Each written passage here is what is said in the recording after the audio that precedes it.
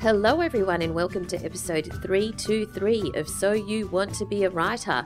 My name's Valerie Khoo and I'm CEO of the Australian Writers Centre, where you'll find writing courses and a wonderfully supportive writing community, especially during this interesting time that we live in. And I'm here with my co-host Alison Tate, also known as A.L. Tate, author of the popular Mapmaker Chronicles and Ataban Cypher series, and soon to be the author of what? The Firestar, a Maven and Reeve mystery, coming to you in September 2020.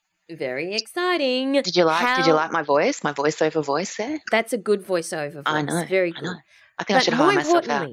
More importantly, how are you, Al? Do you know what? I am busy. I am so busy. I am very, very, very busy. What am I busy doing? Okay. Well, I'm proofreading my novel, but I'm also in like full organisation mode of and you and I are both in organisation mode, let's face it. But so we obviously there's been a whole lot of stuff cancelled in the sort of current climate situation that we're all in at the moment, and so we are sort of like, as soon as everything started getting cancelled, and by everything I mean, I'm talking about in our writing world, I'm talking about literary events, I'm talking about school visits, I'm talking about, workshops, I'm talking about meetups, I'm talking about conferences, I'm talking about all of the things, and of course book launches, all of the things that kind of, make the writing world go round and allow authors to talk about their books, promote their books.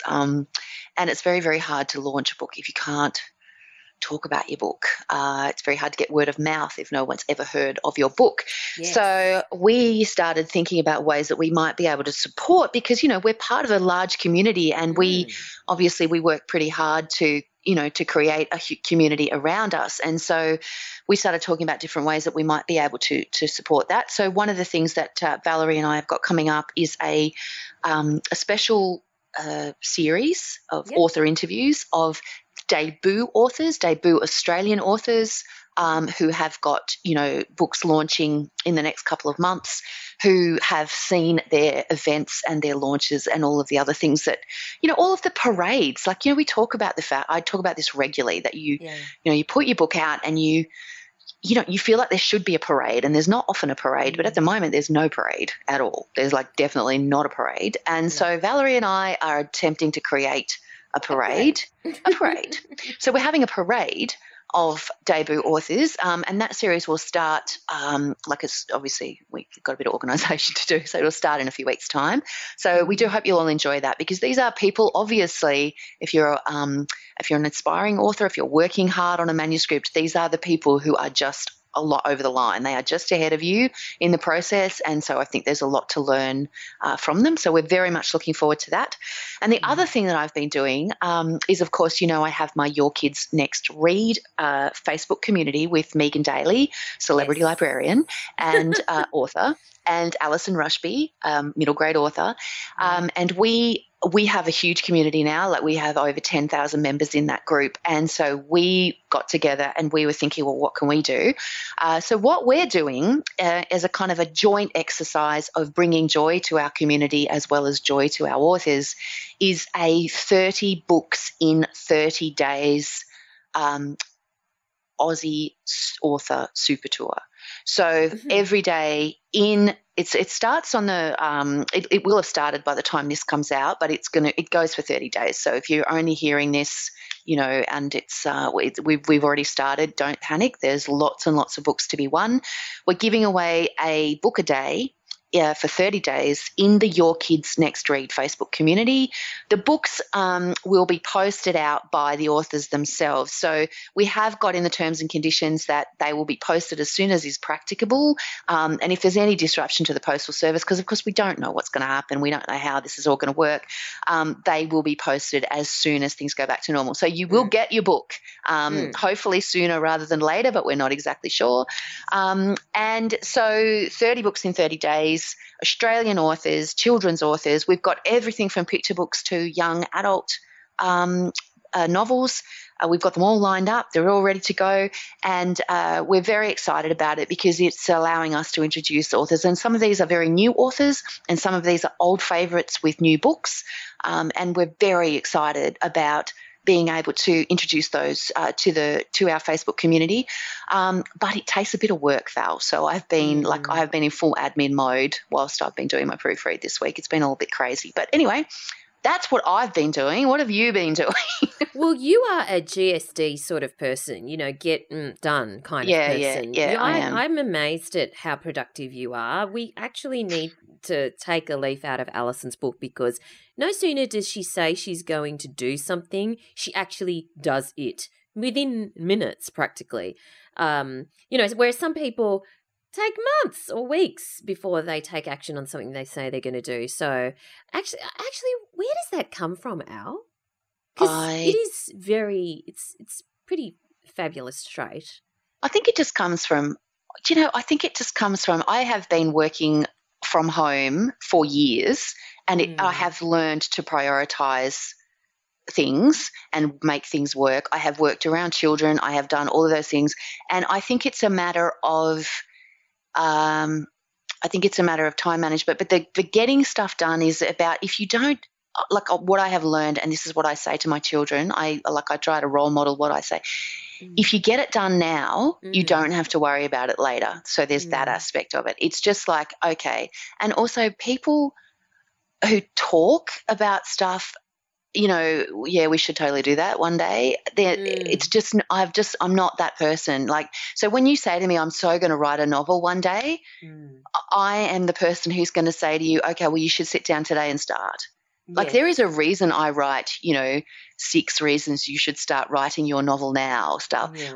It comes down to all of those things. There's never a perfect time to do anything. Yes, I'm busy. I'm always going to be busy. So if I put it off until I'm less busy, it's not going to happen. So I guess it's all the reasons that I, managed to get my books written is the reason that I'm going to go, we should do this, we should get it done, let's get it started, let's get on with it. And the other thing, of course, is that I look for help, and particularly when I'm trying to manage something like this giveaway. And, my friends Alison Rushby and Megan Daly, who manage that group with me, are fantastic. We have different skill sets, we have different roles to play, and everybody goes, okay, I'll do this. It's not like being on, you're sometimes on a committee and everyone's like, yeah, oh God, that would be so good, we should totally do that. And then like one person gets on with everything. That's not how it works for our team. And I think if you're going to manage something like the Your Kids Next Read group, I could not be in better company, because you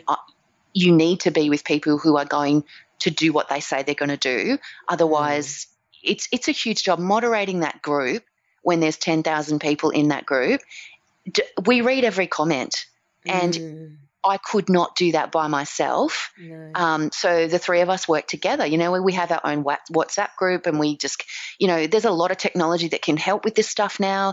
So, if I find good people, it's like, you and I, we support each other through all of these things. And that's why our podcast works, because it's not just one person doing all the interviews all the time and getting resentful. It's like, yeah, I'll do that, you do this, you do that. And that's, if you're going to work with people who have the same work ethic that you have. That's, if you're going to co-author a book, work with someone who works the same way you do. Like you just, and if it's not working for you, walk away. That's my advice. That's how that's how I GSD. Oh, wow. All right. So you have some interesting links for us too. Oh, right. Yes. So obviously, like the Your Kids Next Read, there's a link in the show notes to that. If you would like to have a look, come and join the community, see what it's all about. Please have a look at that. I have got a great post up on my blog at the moment from the lovely Kate Simpson. Now, you guys might remember we talking about her book Anzac Girl a little while ago. It's a picture book about her great-great-grandmother who was in World War I, Alice Ross King, and it's like, honestly, like I'm raving about this book to every single person. And we're going to have an interview with Kate, a little bit down the track, but it's a great book and I loved it. And so she has written for me a post in my Writing Tips for Kids series. So I have a series that is specifically children's authors, top children's authors, offering their own writing tips for children, as in young writers. But it works brilliantly for beginner writers as well, because, the thing is that the basic information doesn't really change. It's just the level of sophistication that goes around it, whether you're teaching children or teaching adults. Yeah. And so this particular post is called Writing for Kids, Where to Find Ideas. And, we talk about this all the time, and I do it when I go to my school talks. Ideas are all around us. They're everywhere. They are in your house, which is possibly going to be very useful in the future. They are everywhere, but she specifically looking at your family history. For young kids, talk to your mum, talk to your grandmum, talk to whoever about, you just don't know. There might be a famous war hero in your family, that sort of stuff. And then, of course, she talks about how to then use that story and jump off into a creative piece. And her second tip, which I love, is don't let the truth get in the way of a good story. which is so true, because sometimes you'll say to kids, you should totally write this story, and they'll give you like it's like when I talk to them about journaling, I always say, you need to keep a diary.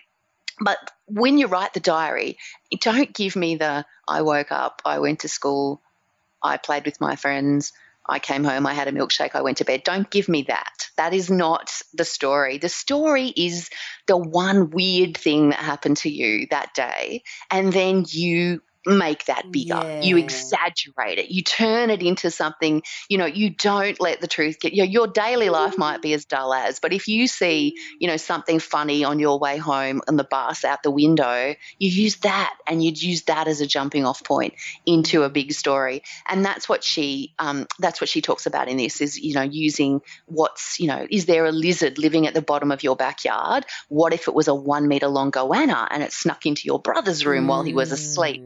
So you're kind of looking at what's around you, but then you're going to turn it into a story, and a story is bigger than the lizard. It's the goanna. You're looking for the goanna, not the lizard. I like that. So, of course, we'll put the link in the show notes, which you can find at soyouwanttobeawriter.com.au. So it's a great post on Alison's blog by Kate Simpson. But also, apart from checking out the show notes, make sure, if you're new to us, that you join our Facebook group. We've got a wonderful listener community on Facebook, and all you need to do is search for So You Want to Be a Writer podcast community and request to join. We'd love to have you in there. There's so many awesome people from different walks of life, but one thing we all have in common is that we love writing. So we had a really useful, interesting question from Nigel Bartlett in the Facebook community. And he said, I'm very keen to hear from members of the group who are both freelance writers and creative writers. How do you divide your time between the two? Do you have a set routine? For example, I'll do an hour of creative writing a day and the rest is my freelance writing time. Or do you wing it? Alison Tate, I remember you talking about once on the podcast. Would you be happy to explain how you made it work? Nigel says, when I'm doing both, I find the freelance side of things takes over, mainly because that's my immediate income. But also I find my head is quickly filled with freelance ideas, which can crowd out my creative writing ideas. Mind you, when I'm in a 9-to-5 job, that can crowd out my ideas too. I'm wondering about ways to create boundaries between the two.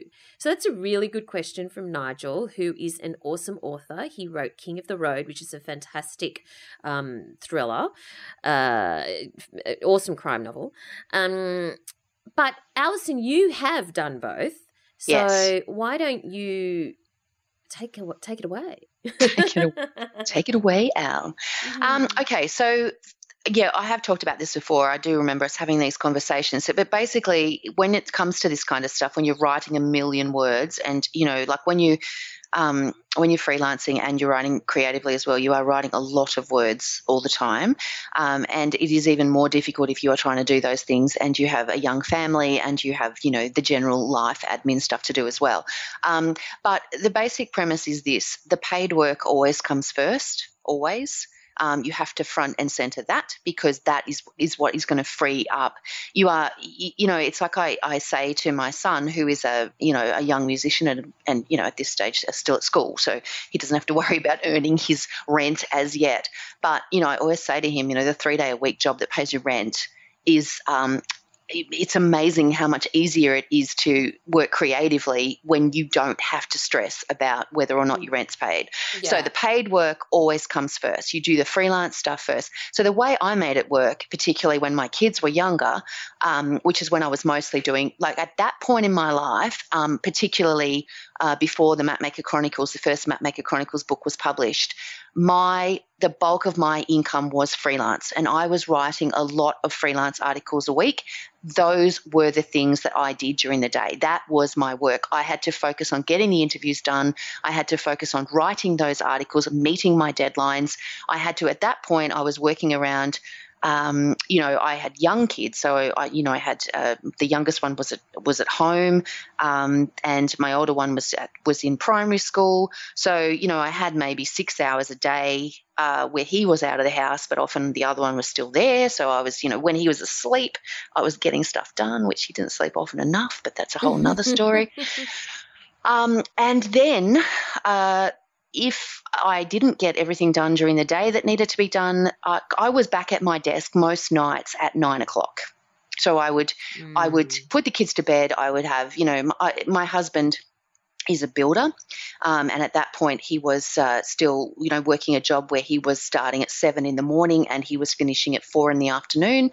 So he would be gone in the morning, but he was going to bed at 9 o'clock. So there's a certain amount of freedom in that. If you're not having to be friendly, like watch telly, do all those things. It was just like, see ya. And then I would be back at my desk and I would finish up whatever needed to be done. I'm actually probably, I'm a workaholic who doesn't have the opportunity to be one because I have too many other factors. But I would be back at my desk and I would get whatever freelance writing stuff hadn't finished, that would get done. And then I would do the creative stuff. So when I talk about the fact that I was writing at midnight, I'm not joking. Like, this is not me, coming up with some romantic backstory. This is me. This is how I did it. And if you want to go back through my Facebook, please don't do this. But if you did want to, you would find, 7 years ago, you would find, 10:30, well, here I am. Is anyone writing? Those kinds of posts, because that's what I did. You have to allocate the time that is going to be useful and available to you. And that was the best time for me to do it. For me, your time might be different. Your time might be 5 o'clock in the morning. I am not a morning person. But that was the best time for me because I have always been a night owl. That is my, time. And it was the only time of the day that I knew I wasn't going to get interrupted because everyone was asleep and it was really quiet. So that's, that's how I did it. So my thing is and I have talked about this so often, routine. It is the most boring subject, but it is how you get books written. It is how you GSD, Val. So, routine. Absolutely. And I think, so my advice to Nigel and everyone else who is in Nigel's position is that there's this great episode 47, with this awesome author called Nigel Bartlett. That's right. He used to write on Sundays, remember? Exactly. The biggest takeaway from that episode, Bartlett. And maybe Nigel's forgotten, but it was he wrote this page-turning novel, and one of the biggest takeaways from that episode is he quarantined Sundays to the point where he would say no to all his social engagements, and that was his writing day. You have to be prepared to give stuff up, and you've got to work out what you're willing to give up. And that's it. For some people it might be Married at First Sight. I am more than happy to give that up. Like, that for me is like, television went out the door for me for like a long time. It's slightly back now, but even so, I would rather be writing something than watching Survivor, even though that is what I do with my family, because we have to be friendly, right? Be friendly. Yeah. Can you imagine living with me? I mean, seriously, do you want to live with me, people? I don't think you do. Anyway, so Nigel, I hope that helps. Yes. I know you, and if this also helps, I know you can do it. I know you can because you've done it before. Exactly. And ended up with a fantastic result. Exactly. All right. So let's move on to our competition this week. Our competition is pretty awesome because our competition is we have 3 copies of the Banksia Bay Beach Shack by Sandy Docker to give away. And that's particularly special because we're about to speak to Sandy about her book, which is her 3rd novel. She's also alumna of the Australian Writers Centre. She's done courses with us, and this is now her 3rd novel. So the Banksia Bay Beach Shack, a novel about mystery, secrets and lies. A year is a long time in the memory of a small town. Stories get twisted, truths become warped, history is rewritten. The sleepy seaside town of Banksia Bay has a community where everyone seems to be hiding something. A moving and heartfelt story by the best-selling author of The Kookaburra Creek Cafe and The Cottage at Rosella Cove. So if you would like your chance to win, go to writerscentre.com.au/win. Entries close on 30th of March. So make sure you go to writerscentre.com.au/win. And if you're at that URL in the future, don't worry, we'll have some other fabulous competition for you to enter as well. Now, Al. Can I just say, that sounds like such a perfect escapisty kind of read right now. I feel I've been saying for months and months and months that I felt like escape reads were going to be the go this year, and I am only becoming more and more convinced of that. I'm going to start writing. I want to write a YA novel called Love and Other Viruses. What do you think? Okay. Great. No, not yet. Too soon. Too soon, maybe. Too soon. Oh my God. No, it is. It actually sounds a bit like your hometown, Al. And after reading it, I wanted to go there. Oh, okay. Anyway, so are you ready for the word of the week? Have you got one? Yes, I do this week. I think that was my favourite word of the week segment ever last week. That was so funny. I was just sitting there waiting. I'm sitting here thinking, where's she going to go with this? Anyway, I'm very excited that you have one. So please hit me. Not only have I got a word of the week, I actually used this in real life this morning. So profligate. Profligate. Profligate. Go on.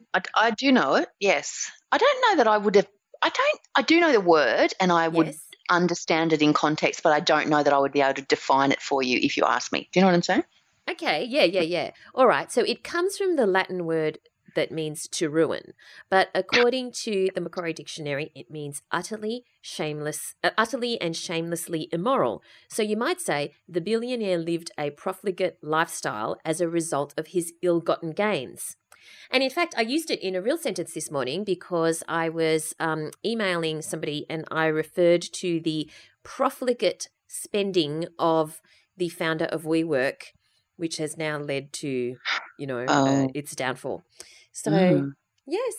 I think I would use it to describe, I just watched recently Gladiator again because we went to Rome in our trip, many months ago. Yes. It feels like 6 months ago, but it wasn't actually that long. No. We were watching it with my youngest son because we thought, that might be a bit fun. And Joaquin Phoenix in that movie is just so incredibly good at being profligate. Oh, right. Well, you used it in a sentence. Yeah, I was getting there. See? There you go. All right. Let's move on to our writer in residence this week. As mentioned, it is Sandy Docker, who grew up in Coffs Harbour and then fell in love with reading when her father introduced her to fantasy books. And she's done a number of different jobs since and worked in Australia and in London. She now lives in Sydney, and as I mentioned, she's just released her 3rd book, The Banksia Bay Beach Shack. So let's have a listen to Sandy Docker. Thanks for joining us today, Sandy. Oh, thank you so much for having me, Valerie. Congratulations on The Banksia Bay Beach Shack. For readers who haven't got their hands on this book yet, can you tell us a bit about what it's about? Yeah, sure. Thank you so much. The Banksia Bay Beach Shack is a story of first love and last chances, and of the lies and the truths that we tell that can affect people's lives for generations to come. Wow. Okay. So now your previous novels are The Kookaburra Creek Cafe and The Cottage at Rosella Cove. You got a thing about small towns, don't you? I really do have a thing about small towns, very possibly because I grew up in one, I think. And I do actually miss it now that I live in Sydney. Really? Yes, I do. Oh, I'm a country girl at heart, and my husband's a city boy, so that causes quite a bit of conflict, actually. Right. So the Banksia Bay Beach Shack is obviously set in Banksia Bay. Now, Yes. what kind of town is that, just to give people a sense of place? Yeah, it's a really small, close-knit town, and it's nestled amongst some Banksia-covered hills on a lovely little beach with a cute jetty and a lovely shack there.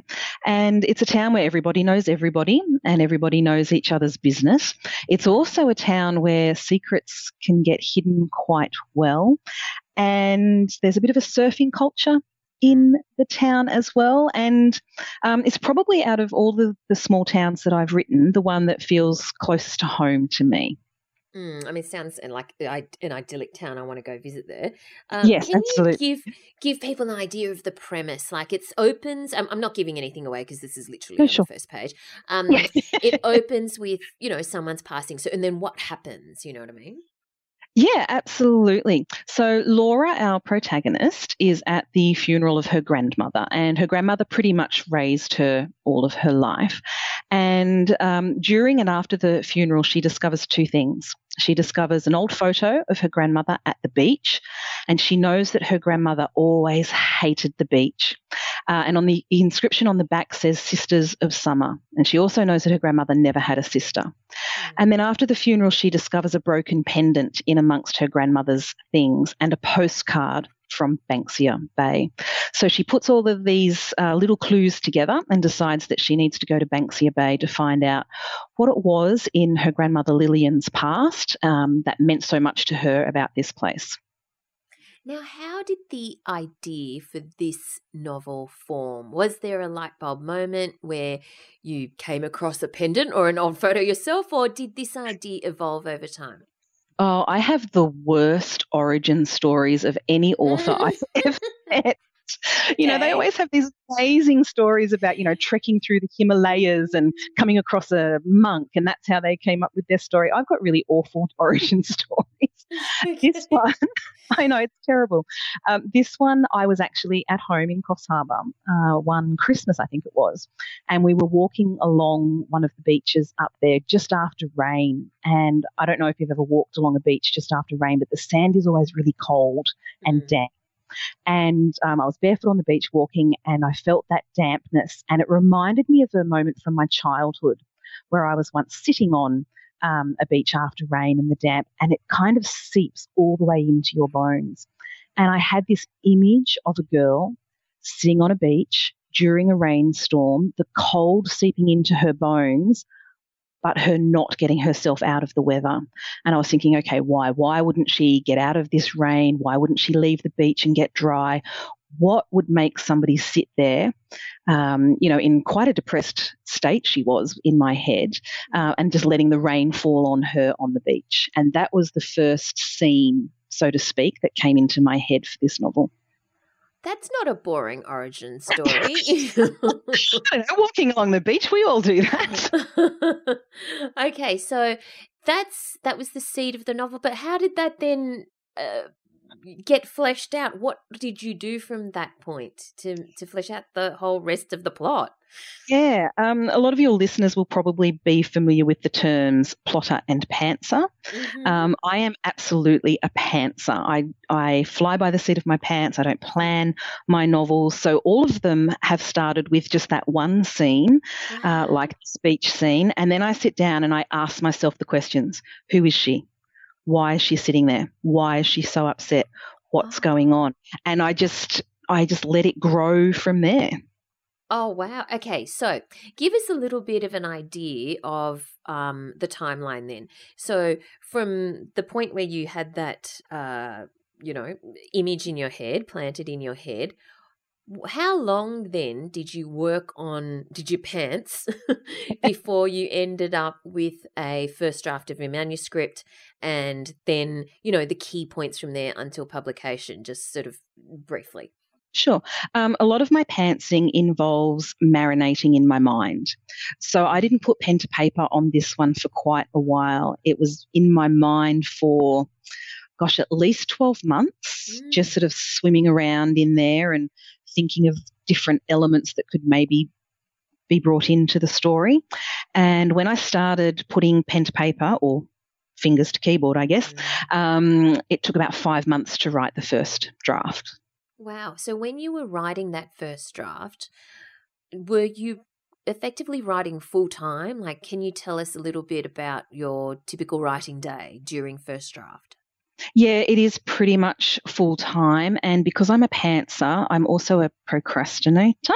So I tend to find myself quite tightly up against my deadlines because in my head, I've got all the time in the world. And so I'll, watch something on Netflix and then I realize I haven't got all the time in the world. And so it's quite frenetic for me. So I write during school hours when my daughter is at school and then night times once she's in bed as well. Every day? When the deadline is looming, absolutely, it's every day. So with this particular book, did you have a deadline by which you had to produce a manuscript? Yes. So I signed my contract with Penguin for this one in the October, and I had to have the first draft in by the 1st of April. Okay. And so when you were writing then during school hours, do you aim for a word count or getting to the end of a particular scene or chapter or anything like that? Yeah, this is the first time I've actually had to do that. With the Kookaburra Creek Cafe and the Cottage at Rosella Cove, I actually had those manuscripts finished before I got signed with Penguin, and they took years and years and years. So this was a very different experience for me, writing the Banksia Bay Beach Shack. I'd never cared about word count before, but being on such a tight time frame, 5 months to write a novel, I did actually start paying attention, and I would set myself mini goals. At first I didn't know what they were because I didn't know how many words I could write in a day because I hadn't had to look at it before. So I started small. Can I get 500 words done? Oh yeah, that was actually quite easy. Oh, tomorrow can I get 1,000? And that's how I did it. And 2,000 is a good day at the computer. I have done 5,000 in a day. Wow. That was a hard slog. Yeah. And so, did you, as a pantser, did you ever write yourself into a corner or realize this is not going in a useful direction, I'm going to have to chuck it out?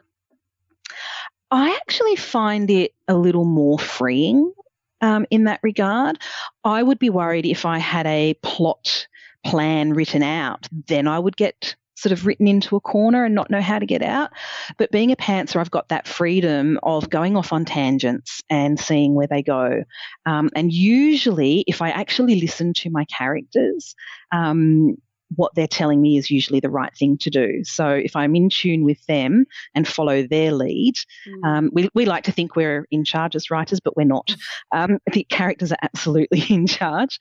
And I find if I listen to them, they always lead me in the right direction. So tell me a little bit more about what you mean by listening to your characters. How do you do that? I don't know how to answer that without sounding like I should be locked up in a padded room in a white jacket somewhere. I find, and I think a lot of authors find the same thing, that our characters speak to us inside our own minds, and they'll have conversations with us, or they certainly do with me. And, I might have in my logical side of the brain an idea of where I think someone is going.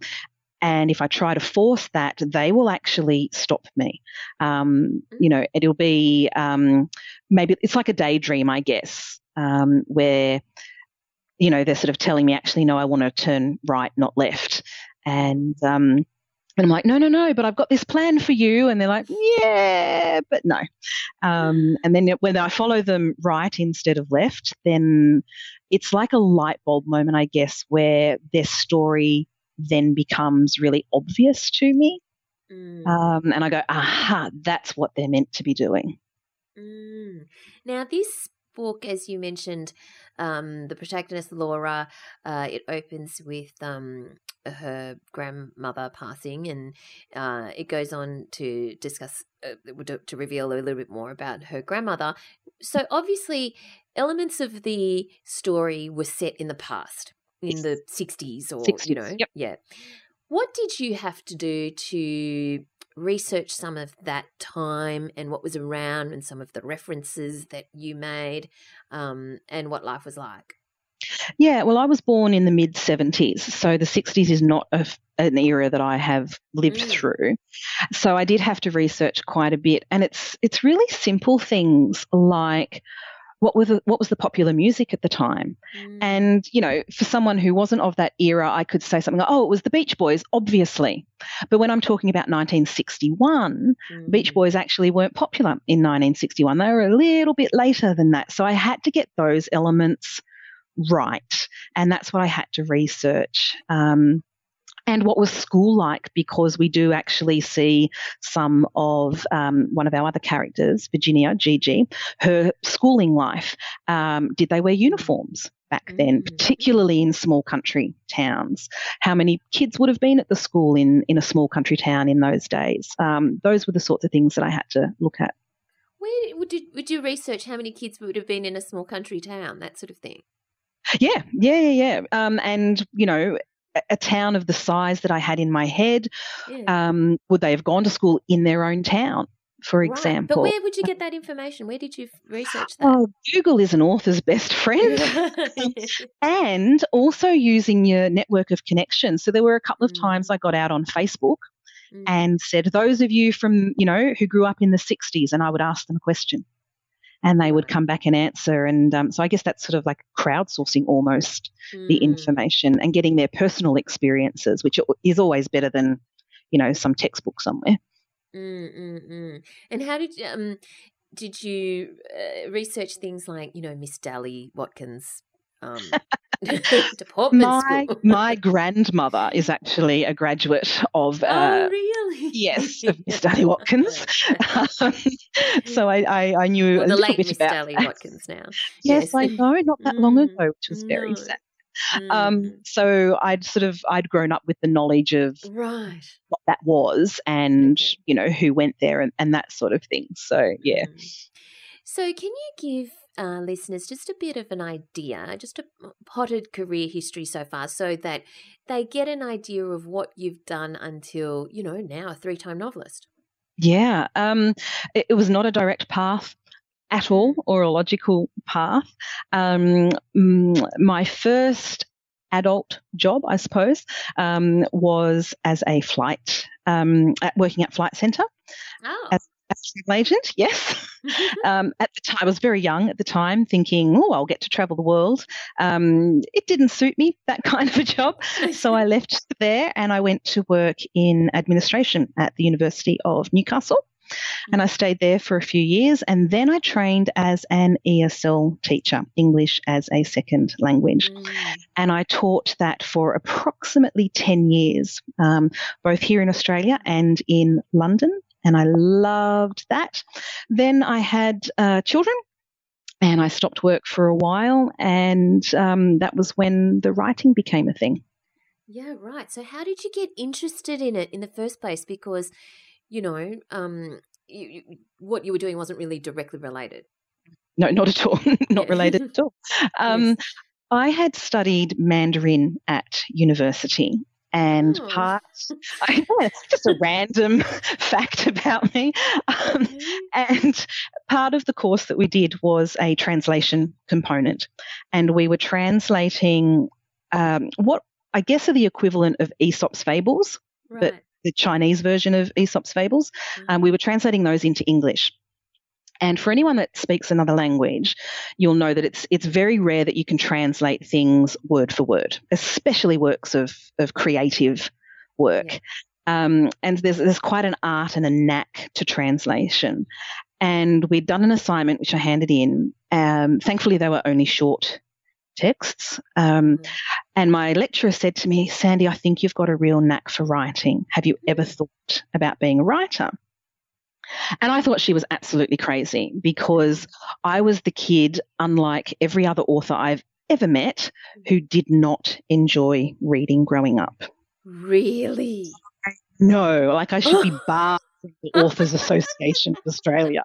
I know it's the complete opposite of what is normal and what is expected. I was the kid that wanted to be outside playing the whole time. Reading was not on my radar at all until I was in my late teens, and my father, who was a massive reader, handed me a fantasy novel. And he said, just give it a go, just try it.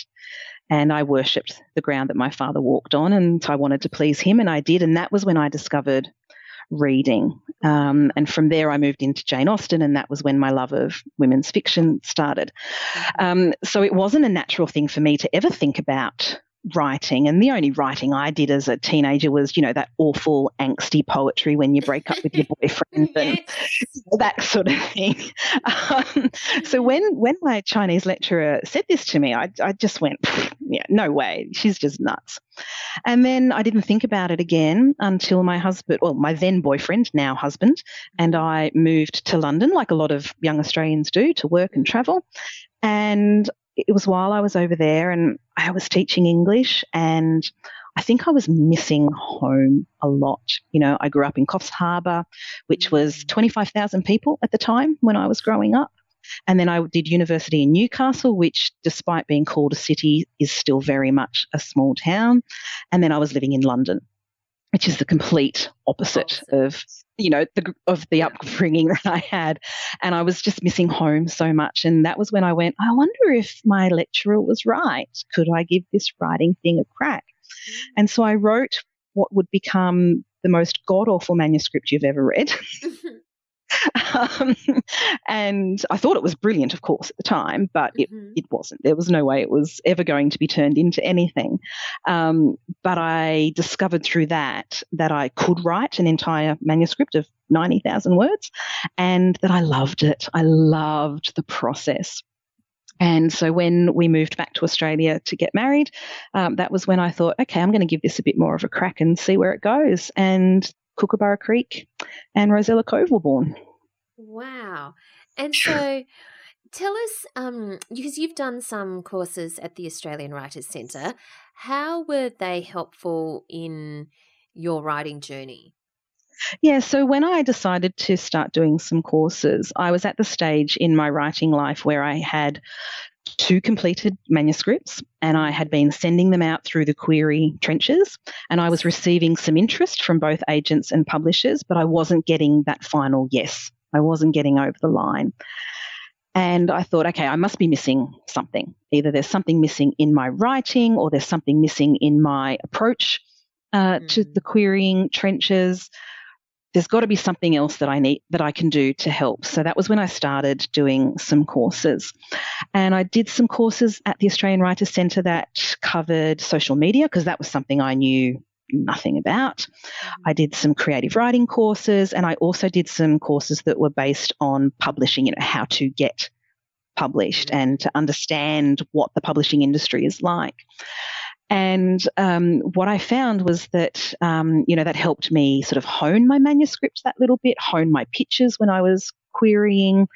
The background information that I learnt about the industry was so, so, so important. And when I did get that meeting with Penguin, which would turn into ultimately a yes. And I was sitting there opposite the publisher, and she was talking about the way the publishing house works and acquisitions meetings and all those other things with industry jargon. I was able to converse with her in a really knowledgeable way. And while ultimately it's the story that sells to a publishing house, I think the fact that I appeared to be so professional and so knowledgeable about the industry certainly made it easier for her to pitch to the rest of Penguin that they should take me on as an author. That's great. So let's just circle back to you got a contract for this around in October, and then you had to deliver in an April, and then come the edits, right? Yes. What was that process like for you? And were there many things you had to change structurally? What was it like? Yeah, I've discovered that there's always things that they suggest that you change. They never, it's never black and white. It's never you must do this. But some things they lightly suggest, some things they very strongly suggest. And it's your job then to cut off your emotions, I guess, and have a critical look at what they're saying and why they're saying it. And I think I changed the ending to Banksia Bay based on their suggestions.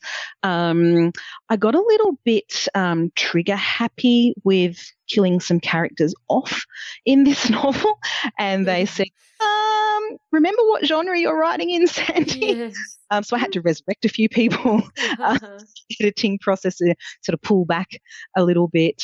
I actually really enjoy the editing process, though. When you first get your feedback, it can be a bit of a kick in the guts because you think you've written something that's brilliant, and they tell you how brilliant it is. But can you just make some changes? And it can hurt sometimes.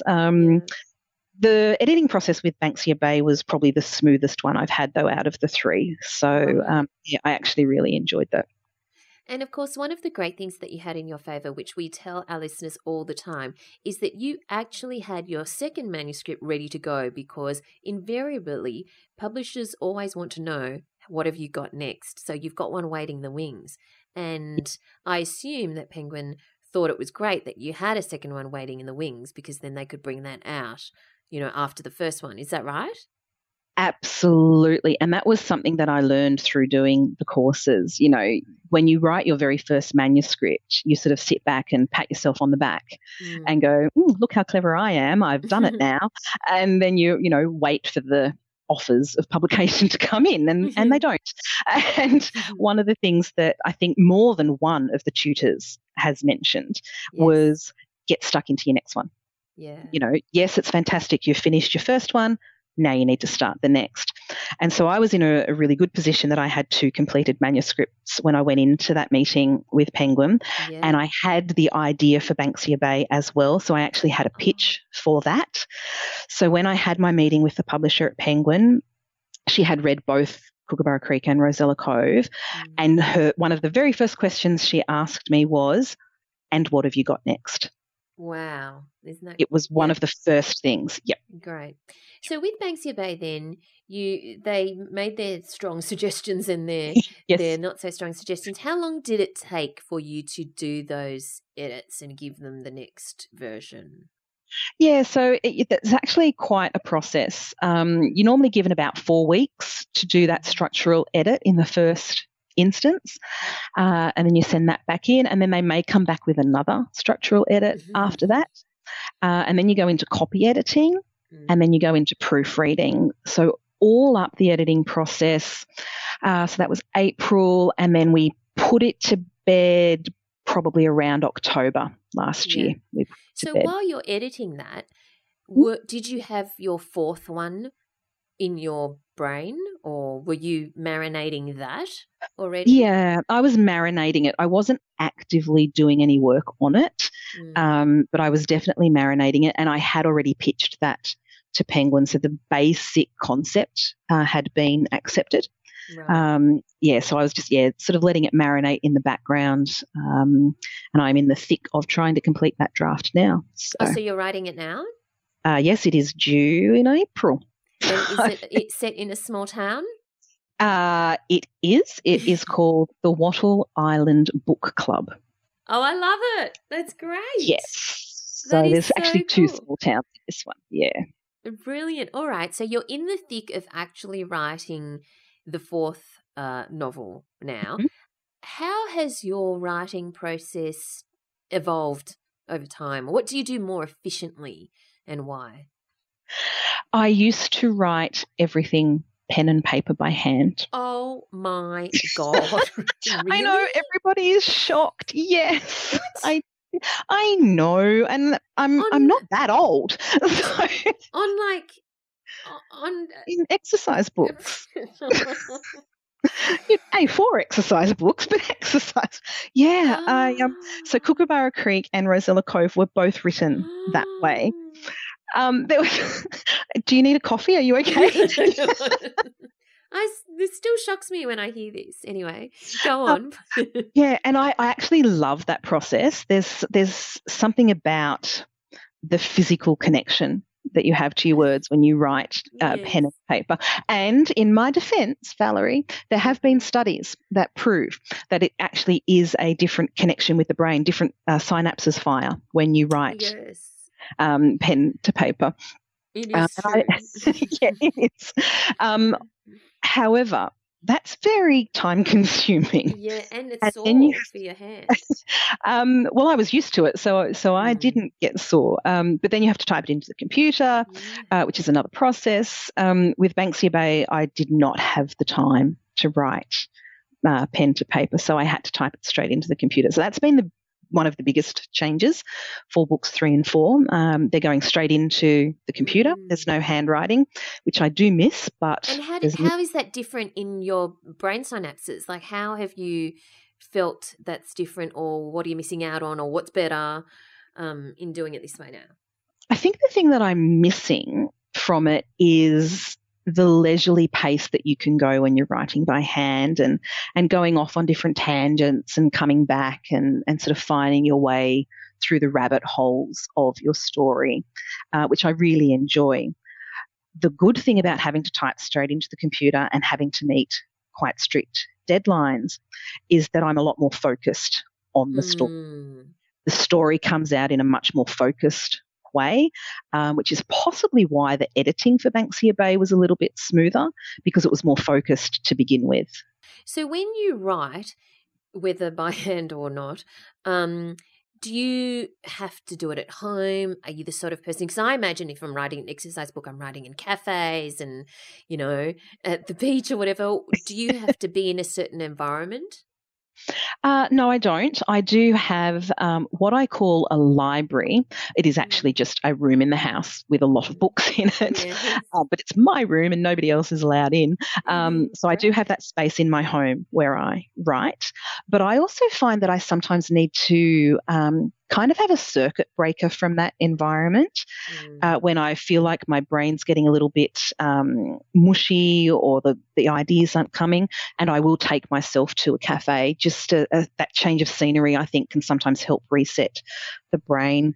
And I take my laptop and do that. Obviously used to be the exercise book, now it's the laptop.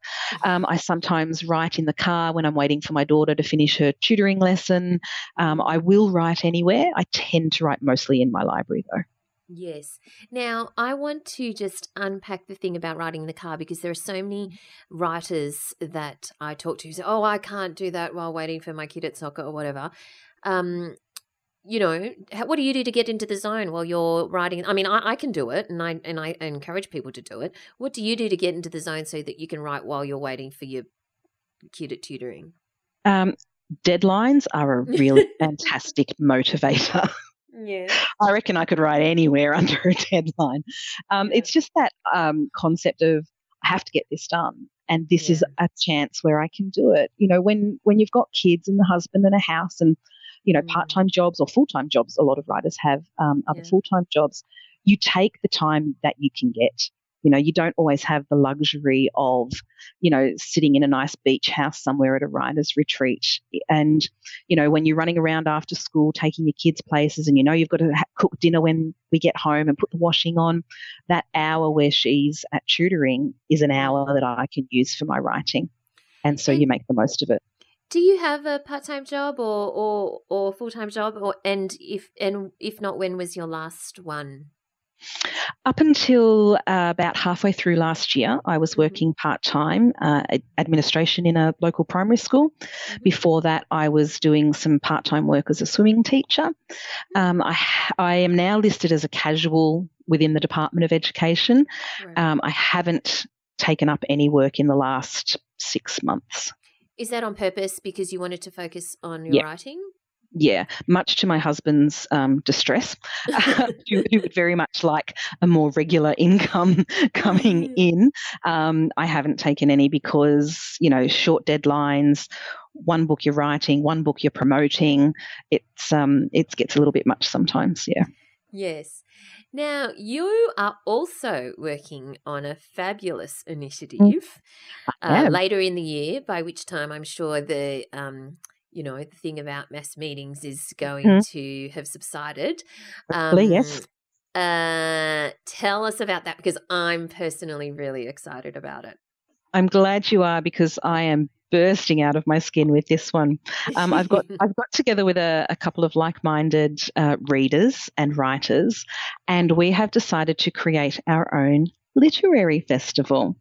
And it's going to be on the Northern Beaches of Sydney, and it's the Northern Beaches Readers Festival. And we very deliberately chose to put readers in the name of our festival instead of writers, because for us it's all about connecting readers with the authors that they love to read.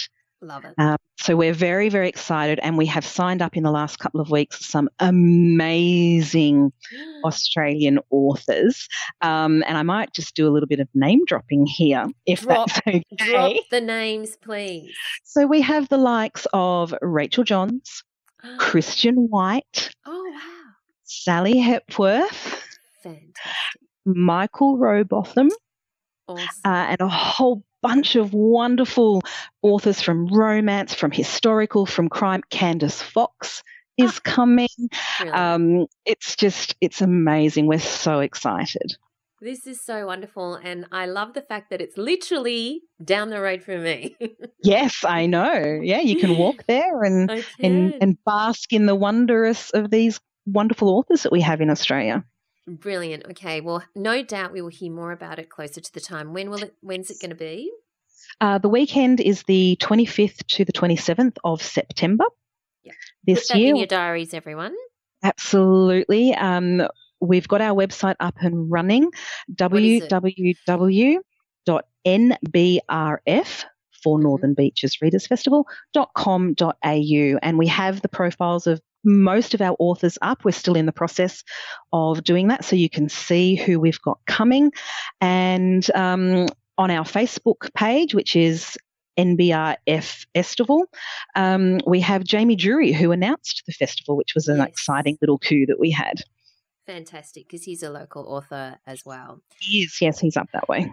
So, finally, what's your top 3 tips for aspiring writers who, hope to be doing what you are now? I'm not sure if this is 3 tips or 1 tip, but right. You would be surprised the amount of people that you meet at events or that contact you through social media that say they want to be a writer, and you ask them how much they've written, and the answer is, well, nothing.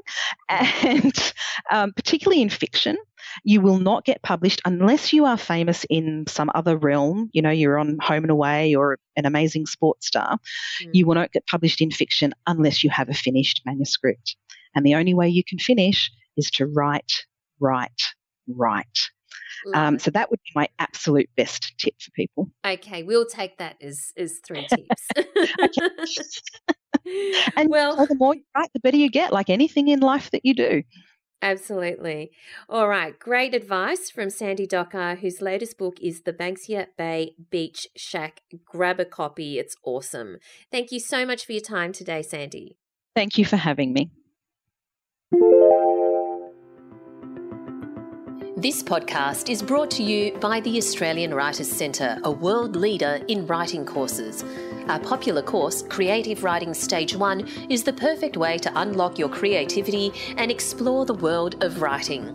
You only need a couple of hours a week, and you'll learn how to create memorable characters, believable dialogue, and captivating plots, all in a supportive environment in this 5-week online course. Whether your goal is to write a bestseller or simply tell better stories, learn at home with your very own tutor giving you personal feedback each week. Find out more at writerscentre.com.au/creative writing.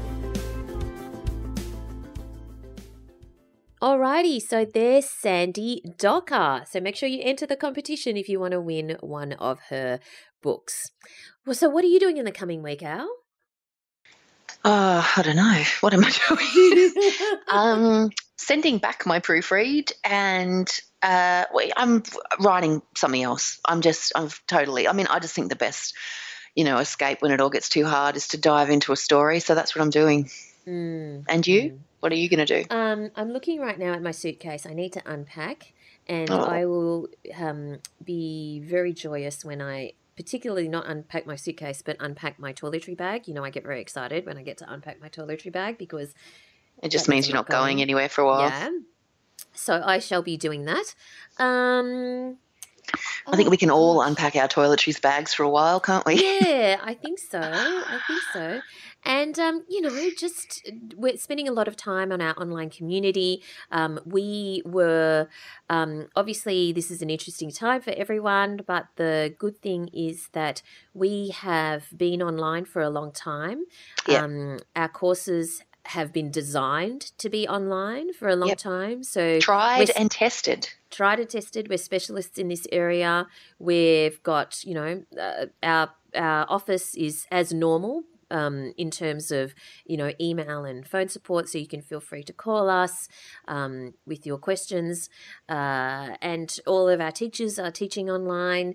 And so we'll be nurturing our online community in particular because there are so many things that we have available for people to do while you're potentially at home or while you're looking for a distraction from current events. I'll be doing more of those. Excellent. And so I will be there supporting because that's what I do. Al will be there as well. So where do we find you online, Al? You'll find me at AlisonTait.com, ALLISONTAIT.com. You'll find me on Twitter at AlTait, ALTAIT. You'll find me on Facebook and Instagram at Alison Tait Writer. And you, Val, where do we find you?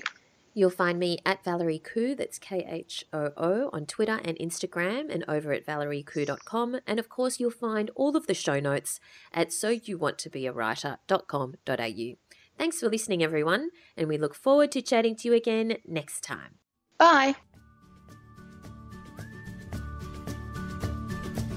Thanks for listening to So You Want to Be a Writer.